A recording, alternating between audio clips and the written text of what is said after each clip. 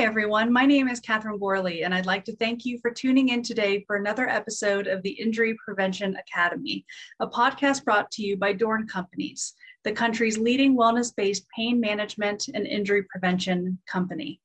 Dorn is committed to reducing costs of healthcare and workers' compensation, as well as reducing lost productivity, which has resulted in over $120 million in savings over the last 20 years for our clients.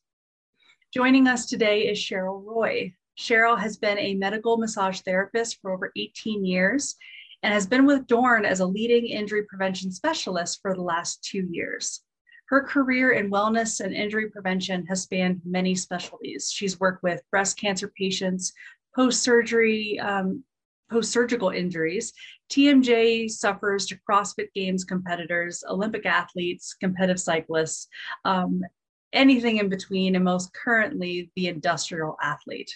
Her motto is to always encourage improved performance and overall wellness, no matter what the activity. So thank you and welcome to Cheryl.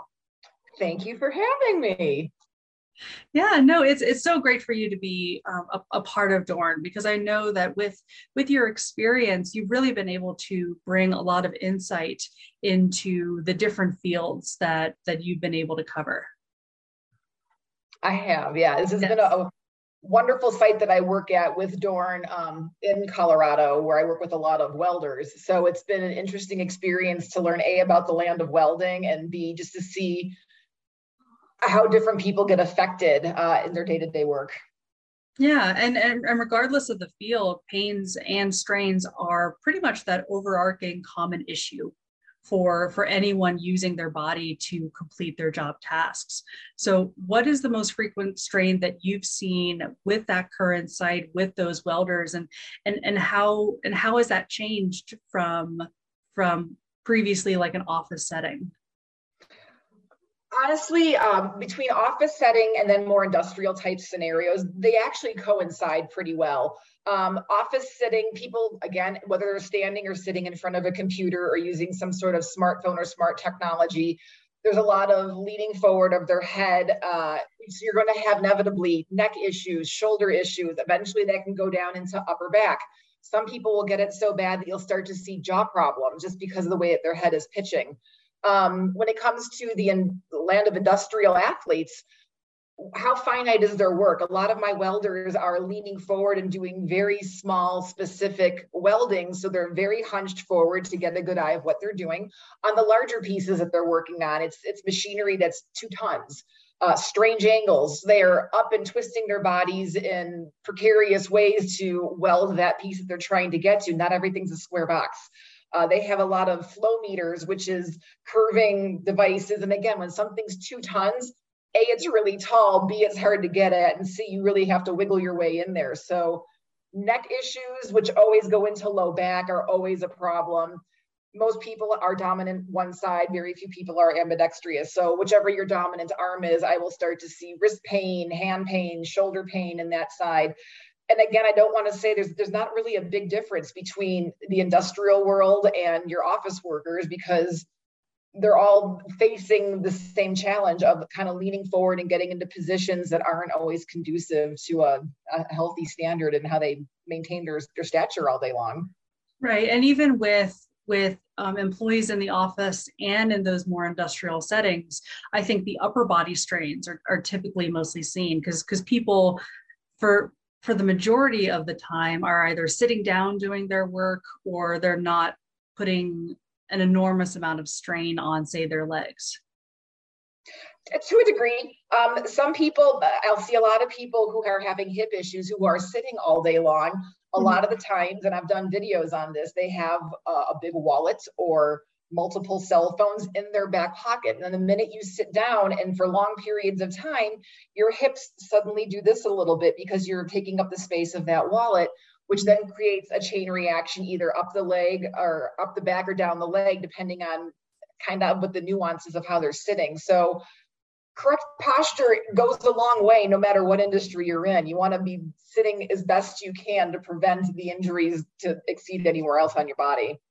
Yeah, and is that something that kind of remains kind of an overarching an overarching kind of focus for people, or have you noticed a spike in injuries, say the last couple of years, as people have, I think, kind of had the stress affect the focus of their work? So being post-pandemic or in para-pandemic, if you will, since we're still kind of kicking it around, lots of people got laid off. Lots of people had to get creative in how they were going to, make ends meet and have a lifestyle. With that, I think the people who were maintained became overtime workers needing to do mandatory overtime and that kind of a thing. So now the workers who weren't laid off are expected to work longer hours, produce more. Yeah, inevitably you're going to have more injuries in that regard. People who got laid off and were looking for other creative ways to do new jobs might be taking on jobs that really wasn't in their wheelhouse ahead of time or prior to. And so it's a whole new set of problems they could be running into. It's a brand new job for them. So I think a lot of things have spiked. The anxiety and the stress of just being in a pandemic environment that creates havoc on all realms in the world of your health, not just injuries. It's mental, it's physical, it's all of it. So yes, that alone, I think we've seen a lot of increases. How many hours you're sitting, and then the computer world that we live in. It's not everyone's out there hunting and gathering anymore. Everyone's got some sort of computer device in their hand, and they're inevitably leaning forward and staring at it, and they're in bed and they're watching it. And eye strain becomes a problem if you're staring at your phone or your iPad until all hours of the night. It's our digital world. Not everyone's getting a break away from their computer screens, and that causes a whole other problem in and of itself. So yes, things are, pandemic or not, things have been increasing, I think, exponentially over the last few years. Right. And do you find that because we have so much of that technology at our fingertips in our personal life, that those kind of inherent strains carry over into the workplace? Sure. If you decide to have bad posture, not decide, but if you have bad posture, you're not going out of your way to fix it, because now you can lay down with your computer on your chest as you're doing your Zoom meeting or whatever to get through the day. And that angle of how you're holding your head and staring at your computer starts to cause a whole bunch of problems in your neck.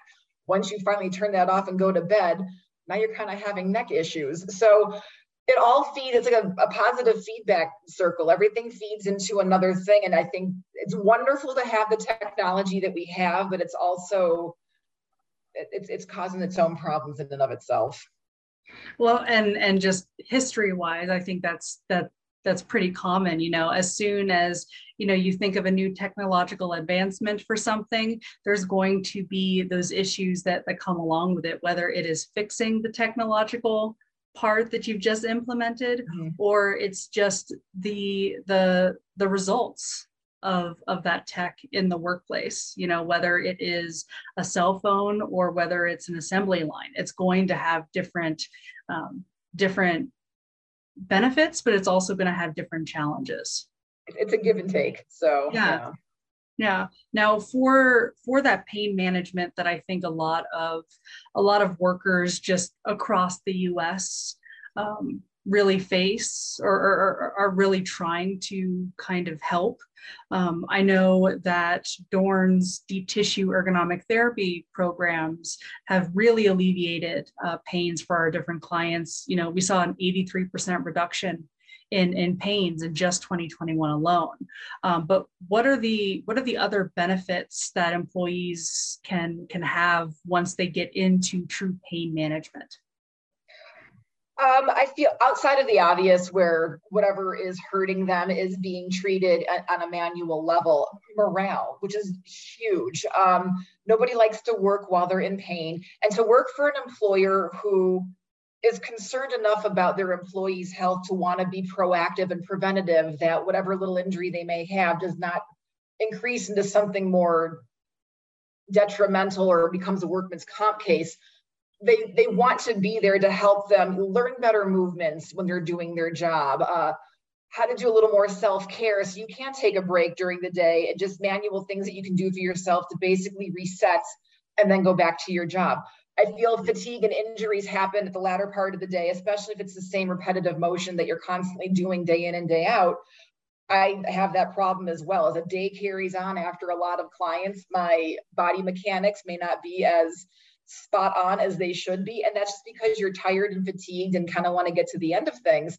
But having the tools to know how to reset, or having the tools to know that you've got a person that you can see on site who's going to help you get through some of that pain, huge morale increase. I know a lot of the employees that I see where I work, is their gratitude and appreciation that, again, their employer cares more than just the bottom line of whatever their return is on their production.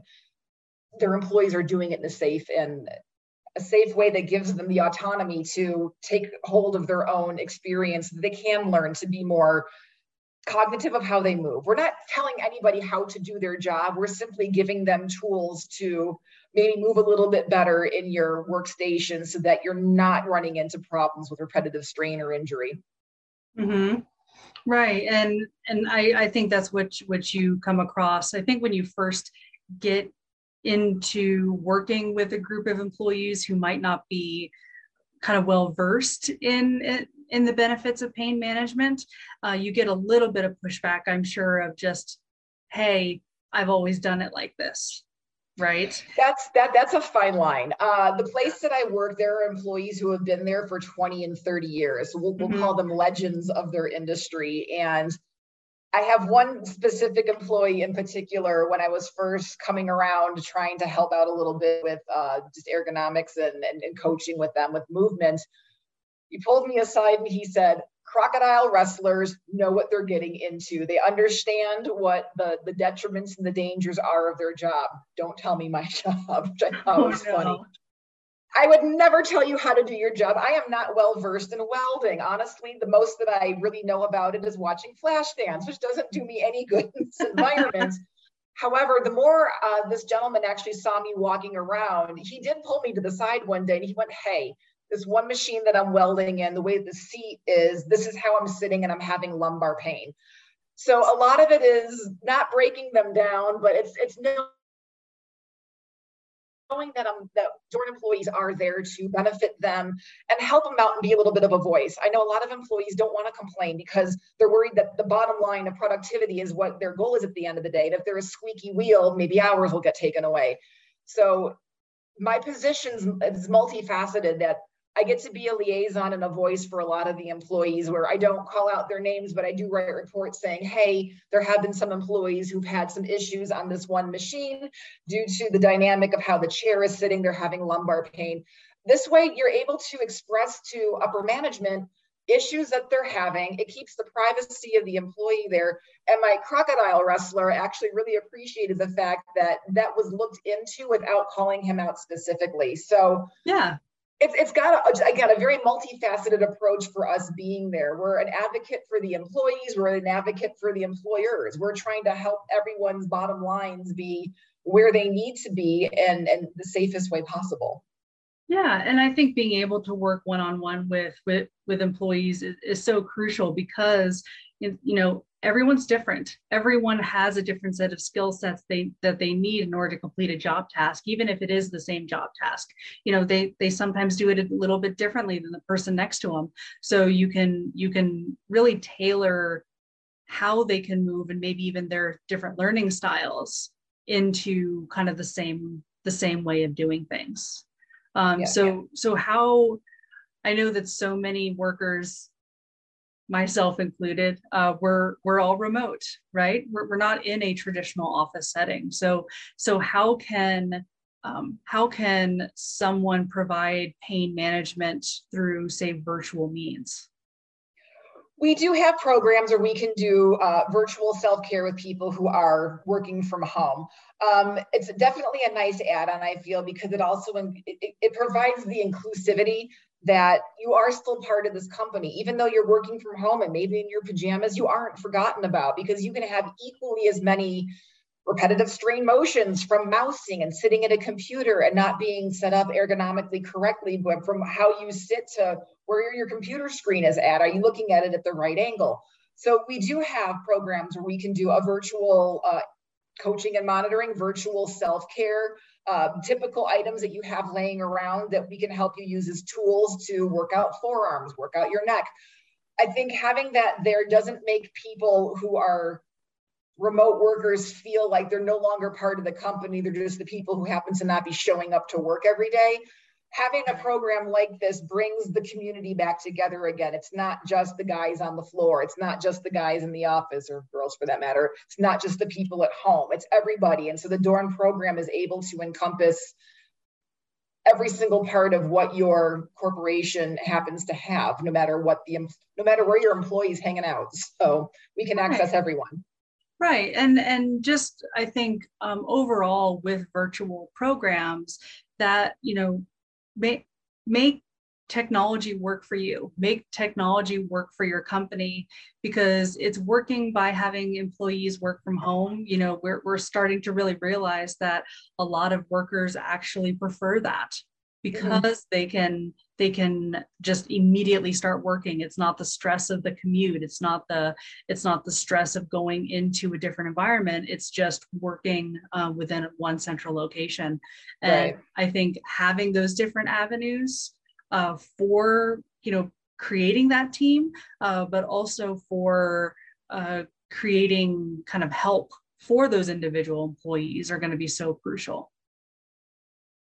I agree. Yeah. Because I know that was one of the big questions that we had at the safety trade show in Chicago back in early June. Both of us went there. We were both at the booth, and so many people would come up and ask, how can, obviously we provide pain management for those in-person and virtual kind of office settings, but also how can we address those root cause of strains? So how have you seen like the different conditioning and ergonomic programs really benefit? So a lot of sites that we go to have first, second, third shifts. Some sites are 24-hour facilities. They're always going. I'll keep referring to my site since that's what I've got the most experience with. They have a first and second shift, and they make sure that at each shift, at the beginning of it, and then their lunch or dinner, depending on when the time falls, they have 2 15-minute sessions where each department they all get together and do various pre-work conditioning, stretching exercises to help kind of get them ready for their job. Now, are there people there who just kind of go through the motions and roll their eyes? Sure. Are there people there who actually take it very seriously because they do see the benefit of it? Yes. One of the things that I like to say is when you see Michael Phelps getting ready to go do his Olympic swim, you don't see him just walk up and dive in. The camera pans out and you see him doing like butterfly motions with his arms. And there's no resistance of the water. It's just him going through the motion. That's kind of a lot like what we're trying to demonstrate. So if someone is working, shipping and receiving, and they're lifting a lot of boxes, getting them in there and doing just air squats, making sure the squat is proper. It doesn't have to be all the way deep where you're 90 degrees, but just getting the body into the motion of what it's prepared to do for the next, 8 to 10 hours, whatever your shift is. It's a good precursor. It's a good warm up. That's a lot of what we like to do is get your body ready. It's an industrial athlete. It's just like an Olympic athlete. You don't go into anything cold.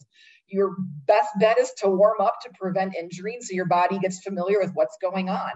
In those times, we can help teach people proper technique, proper dynamic, like with a squat, make sure you're not going past 90 degrees, your knee over your toe, and just kind of tweak those little nuances so that these people are able to find integrative movement in a more instinctual way as they're working throughout the day.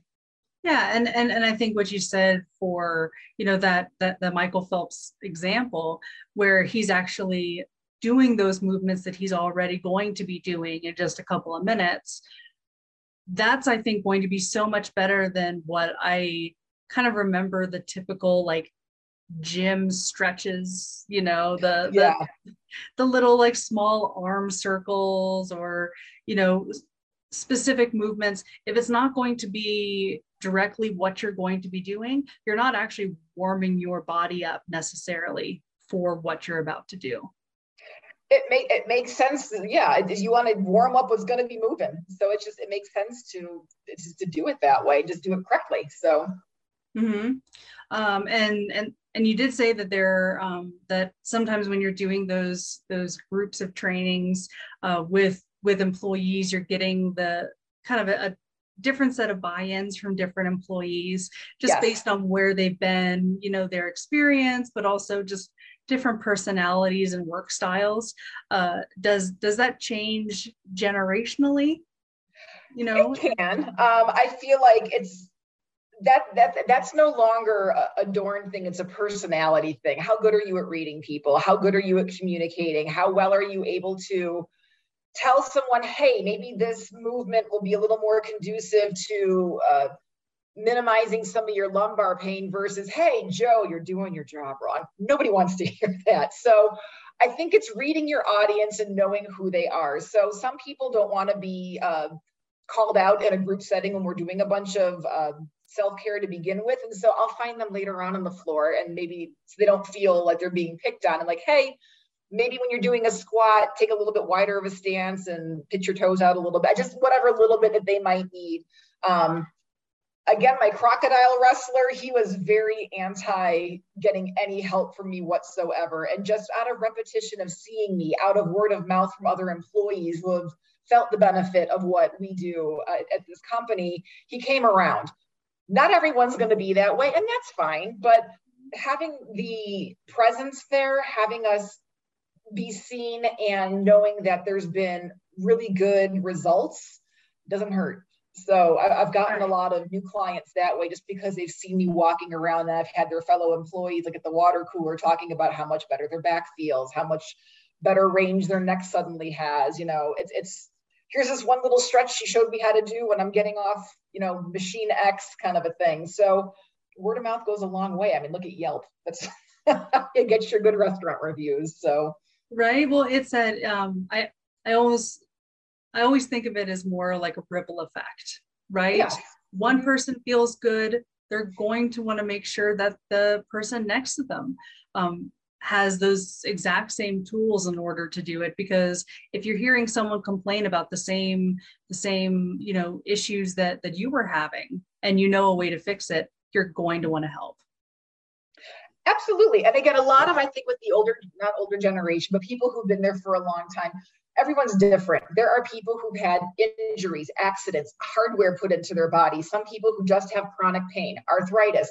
There are things that we can't fix, and that's expected because that's not in our scope of practice. However, can we give you a little bit of relief to help you reset for your second part of the day? Yes. And that can be a huge thing right there. So that's also, I never want people to think that we're the curative measure for everything that's happening in their company. There's things that we can't always fix. However, we can make a little better. So yeah, and I think kind of going to what you said in terms of we can't fix everything. It's making sure that the employees have the tools to work with what's there. We're not unless a company wants it, it's not going to be re-engineering their machinery. That's a whole other conversation. That's not happening. Yeah. Well, for actual like pain management, that's not going to be the first kind of path forward. It's actually giving them the tools to work with the machinery that's there, to work with what is needed. So it can either be a large piece of machinery, or it can be, for other sites, it's a microscope. Mm-hmm. What can you do to work with that? Right. How you sit in your chair. It's a whole bunch of little things. So. Right. And I know that, and we've touched upon it several times of how much that communication can be so vital as you're kind of understanding how employees work, but also maybe how the pain is having an effect on their body. So how do companies bridge that communication? And make that a priority for their wellness and safety cultures? We do a lot with general feedback and surveys that I think help demonstrate what our value is to a company. What's hard to predict is, again, injuries and the severity of that injury. You never know what it's actually going to be at the end of the day and what that cost is going to be. We have proven means that have on the front end been able to, again, mitigate a lot of the potential for bigger injury problems. So I think that alone is something that should be considered, especially when you're doing your budgets for the following year. How could you not want to invest in something like this? It's preventative for your employees. Again, I think it's a multifaceted approach. It's education for your employees and your employer. It's prevention. It's overall increase in morale.